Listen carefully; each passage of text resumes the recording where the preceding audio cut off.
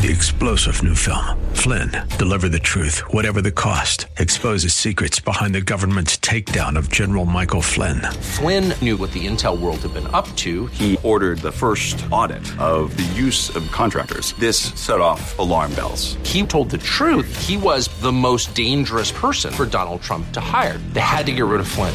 Flynn, deliver the truth, whatever the cost. Available now. Watch it today. Go to salemnow.com. salemnow.com. The following program is pre-recorded. This is Simply for Women, a place for that mom who knows the chaos of life, the daughter who faces the challenges of the day, and for those women who want to deepen their faith. God invites us to take Him off our to-do list and to simply be with Him. The opinions expressed on this program are those of the hosts, guests, and callers, and not necessarily those of Salem Media Group, staff, management, or advertisers. Now here's your host, Jennifer Jackson. Here I am, and today we're going to talk about lifting. You know, Moses, when his arms grew tired, Aaron and Hur lifted his arms up. We've been talking about all the many, many, many ways that we are seated with Christ as believers in the heavenly realms. You know, we live on earth, we walk on earth, everything seems physical to us, but there's actually an invisible spiritual realm, and there are many, many benefits to knowing the Lord and taking our place, taking the authority that Christ has given us. And one of those is lifting. I have my mother here. She's co-hosted with us all week, and we have had such a good time. Her name is Sherry Godby. She's a wife, she's a mom, she's a grandma, but most of all, she's a lover of the Lord and a student of His Word. She's a chaplain. She works in the prisons and brings hope to many people there. She also was a professor for years and years, and I'm glad to have you here. You've been married 53 years, is Yes. that right? So lots to share, lots to say. What do you mean by lifting, Mom? Well, sometimes people need their arms lifted up, so to speak, so they can continue the work that they're doing. And so it's like, you know, your dad and I, you know, we pray for the church. We pray for you and Doyle. And so we are kind of holding up your arms, We need it. so Oh. to speak. But we do that for one another. And you know what? We have 25 prayer partners for the prison ministry. It's wonderful, isn't So it? they are holding us up so that we can go in. Your dad's in there today without me.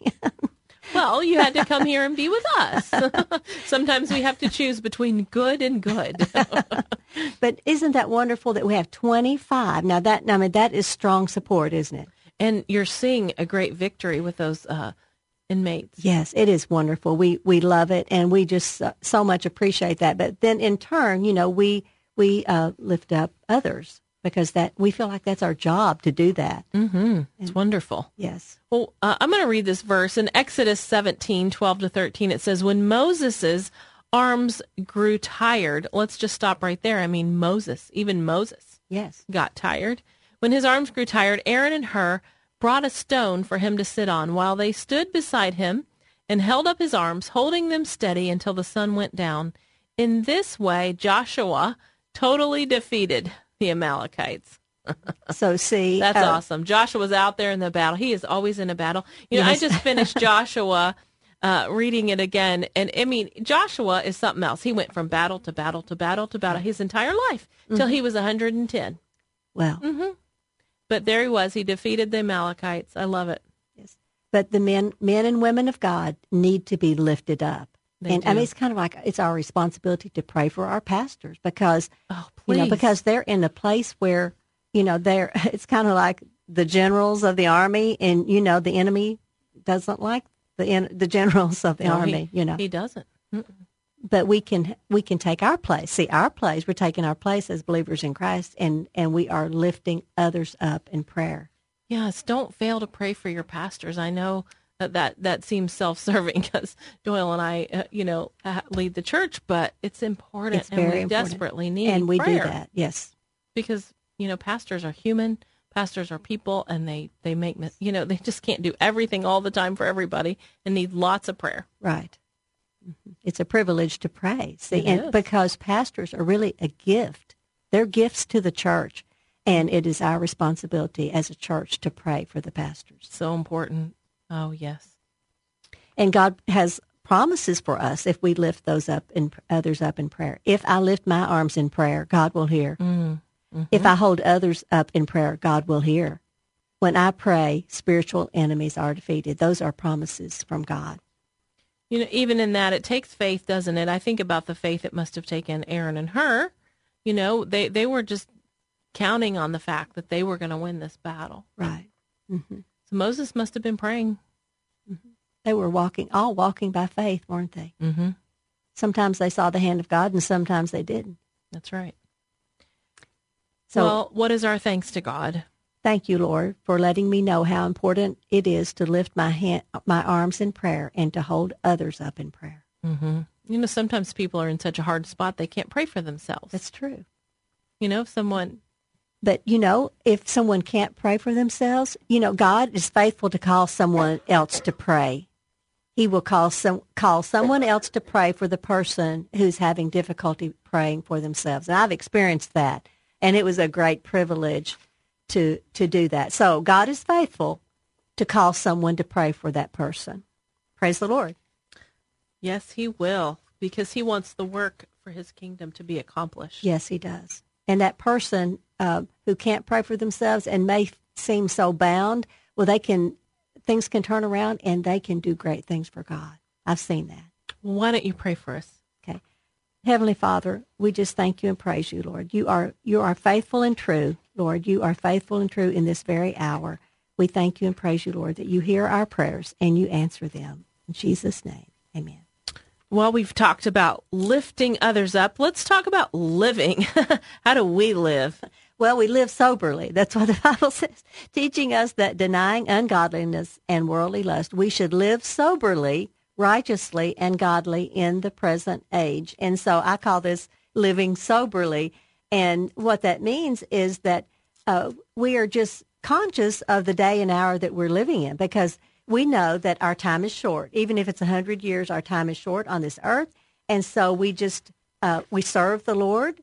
We remember our Creator in the days of our youth, so to speak.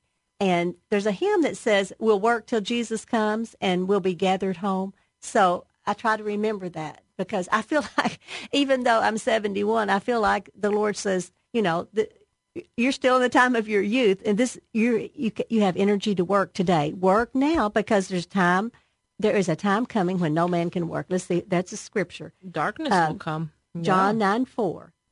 While it is daytime, we must do the works of him who sent me. Night is coming when no one can work. So that's Jesus straight telling us we must work in the kingdom. Right. We have work to do because our work is eternal. It has eternal benefits. And whatever we do, it's out there for eternity. And so then one day we won't have any more of those chances to do that. So while we're young, while we're able, we can ambulate, we can speak. Let's go ahead and work for the Lord, because it's such a privilege. It really is. You know, I tell people all the time, they're like, why has God left me here? Why am I still here? You know, people at our church or the different ones. And I say, well, maybe you're here to pray. That can be why you're here, because God needs, your grandkids need your prayers. Your great-grandchildren need your prayers. You may be here to pray for the church, to pray for our nation. Yes. Even if that's all you can do. Mm-hmm. We have a woman at our church. She started a prayer group in her nursing home. They gather, they all come down to her room, and they pray and pray and pray. Well, I said, that's fabulous. We were with a 96-year-old this week in the nursing home, and you know what she does? She prays, and we were praying with her. It's wonderful. And it is a wonderful job she's doing. That's her job, is to pray. She prays for all the staff. She's just a prayer warrior. And so she's still working at 96 years old. That's wonderful. So does living soberly, righteously, does that mean we can't have any fun? It doesn't mean that, but it just means we need to be intentional about what we're doing while here on this earth. And the writer of Ecclesiastes, he drew a conclusion. He said, fear God and obey his commandments, for this is the entire duty of man. And I need to remember my Creator and work while I can, because there's a little time for me to work before my spirit returns to God who gave it. That's good. That's a scripture, isn't it? It is. It is. What's God's promise to us, Mom? God's promise to me is to fear the Lord is wise. if I fear the Lord and go ahead and do what I'm called to do, because he has a calling, gifts and calling for each person, then to fear the Lord is wise. His promise to me is that he gives me strength to work. See, if I have strength, it's from God. And he takes me from strength to strength. And then another promise, one day I will go to my heavenly home. That's really good. I think about, how much thought have we given to serving the Lord? Our time is his time. Our money is his money. Our energy is his energy. Our health. Right. It's a stewardship issue. It's at some point you have to realize all that you've been given, it's really from him. It's all from him. Everything, every good and perfect gift is from above. Absolutely. Well, let's do one more before we go. I want to talk about longing. And it says in Titus 2:13, looking for that blessed hope and the glorious appearing of the great God and Savior, Jesus Christ. So looking or longing. Yes. So we're actually supposed to long for his appearing. Yes. And, I was thinking just like a child looking for Christmas, thinking about it. So when we're longing for his appearing, then we're thinking about it, and we're maybe praying toward that. We want to have everything done, everything in order. But there's a scripture that's 2 Timothy 4:8. And it says, a crown of righteousness will be awarded to all who have longed for his appearing. So it must be important to long for his appearing, because there's going to be a crown laid up for those who long for his appearing. And you had a sweet friend, Margaret, and she did this? Yes, my friend Margaret has passed now. But for years before she passed, we would talk on the phone. We did live in the same neighborhood, and then they moved. But she lived in a 6,000 square foot house, beautiful house. And she appreciated her house, but she was not in love with her house. She was in love with Jesus. And so when we would be on the phone, I would be asking her to pray for the jail ministry, things like that. And she was so happy about that. But her calling was to get her family saved and her husband's family saved. So she was always thinking about that. She said, here's what she said, Jesus is coming soon. And she felt it. She sensed that, because he was coming soon for her. And probably it was 5 years later when she went to be with Jesus. She sensed it. And she was about her father's business. And so she talked to all on her side of the family and then her husband's side, and wanted them to not miss out on heaven. I love that. That's so beautiful, Margaret, your friend. Well, we want to long for the Lord, don't we? I want to long for his appearing. I want to long to be with him, whether that's in our secret place, our prayer closet, or one day in eternity. We want to long for that. Well, I'm Jennifer Jackson, and you are listening to Simply for Women. I hope you'll do me a favor and go to jenniferjackson.com. For a gift of any amount, just as a thank you for listening to the show, I will send you a copy of my book, Simply Joy, Rain or Shine. Just go to jenniferjackson.com. I have downloads, I have freebies, I even have recipes on there, and you can listen to all these previous episodes. They're right there.